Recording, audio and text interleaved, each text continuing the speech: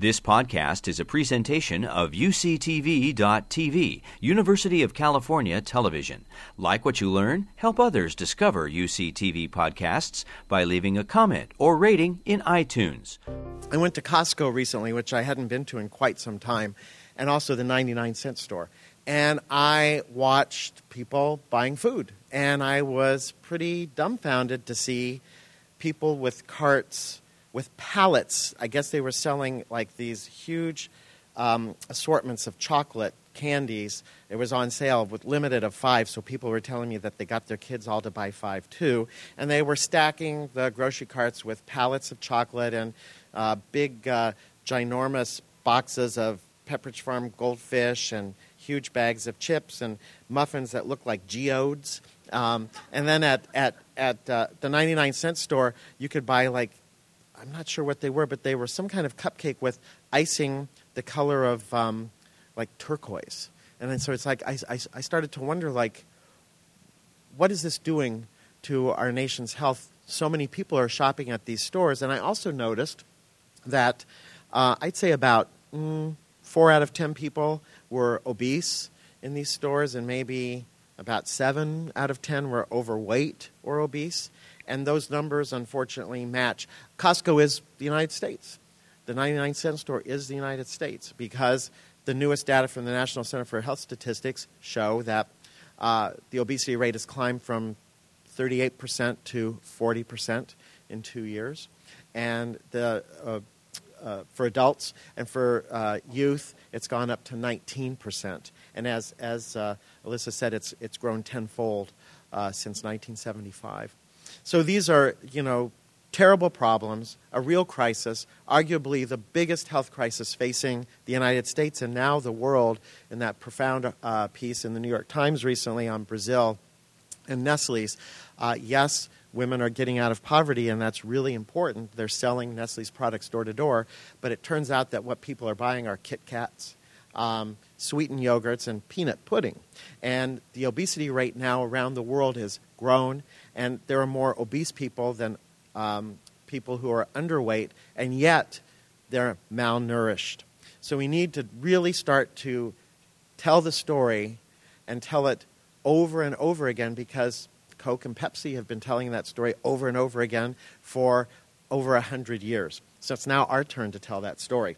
So when I think about these problems of processed food, which are high in sugar, fat, and salt, and their availability and their cheapness, I understand, having just been at Costco and seeing, that it's available, it's cheap, and it satisfies very sort of basic needs. I mean, I like to eat a muffin, and I feel better sometimes after I do it. And so I know that sugar has an effect on my brain.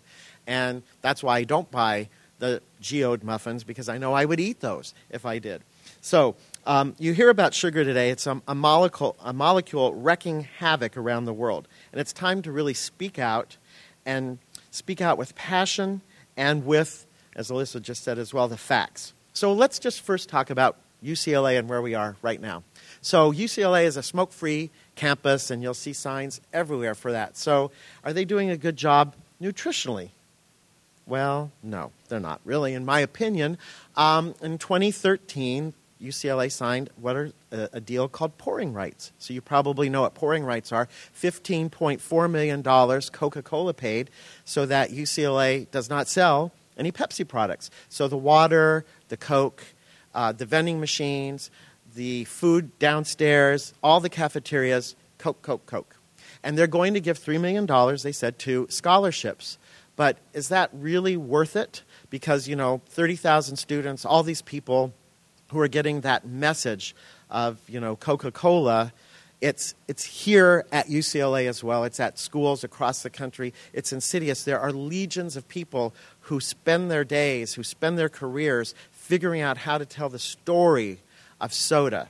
And I think it's really interesting. My students, I teach a freshman seminar here on soda politics, and I ask my students to spend one day looking at all of the places they see soda advertised, where they see it available, and they come back and they say, it's ubiquitous. I didn't pay attention. I didn't know. It's offered with my meal plan. It's offered with my everywhere. It's in every dorm. It's in every vending machine. You know, and I think we don't pay attention, and yet, like stress, it seeps in, and we think about it, and we wonder, should we maybe have a swig to make ourselves feel better, and why not? When Coke over the last quarter century has used such phrases as the Coke side of life, or life tastes good, or right now, taste the feeling. And my favorite one is open happiness.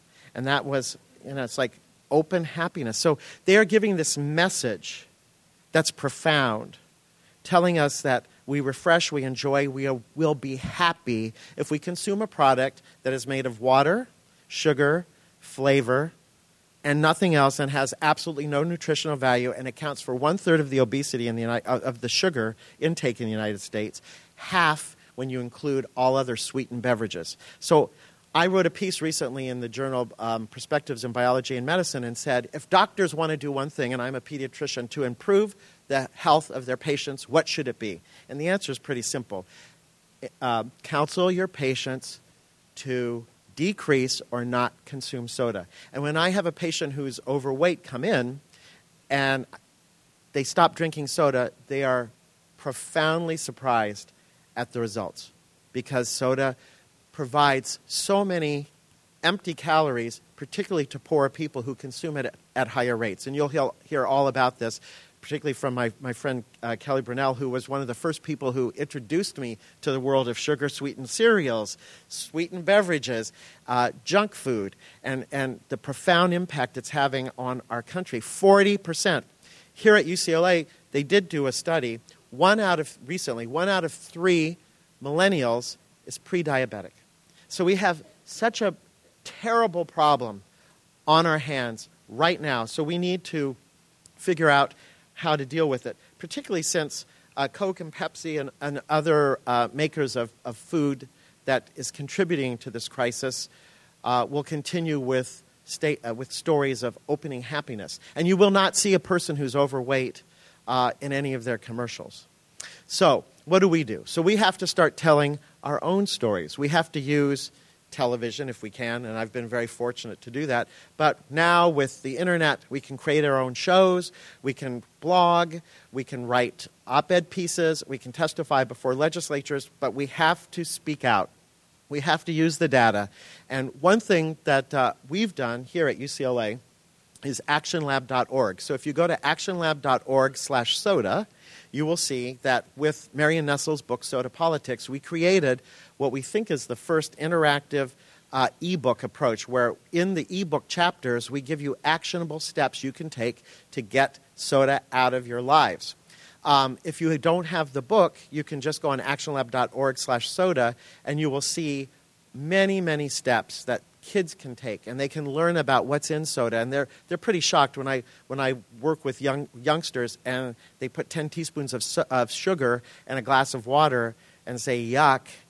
Then they start to realize, wow, I'm drinking that, but they just put some flavor in. I don't want it. I want water. So we have to bridge what I say the gap between inspiration and action. I truly believe that Americans and the world want to live healthier lives, but often they just don't know where to begin. So we give them actionable steps. We need to provide people with steps they can take. They can be small steps, but they are steps nonetheless to make their lives healthier. And there are many ways to do it, and there are many stories that we can tell, but we have to tell and share our stories now, because we are facing this tidal wave of other stories.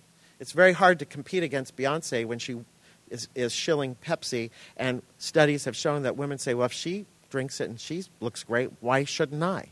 So those stories have been around for decades. Now we must tell our stories. So thank you so much for inviting me to kick this off. I know that the conversations today will be stimulating, and I know that they will bridge your gap between inspiration and action as well. So thank you all for coming. You've been listening to a podcast by University of California Television. For more information about this program or UCTV, visit us online at uctv.tv.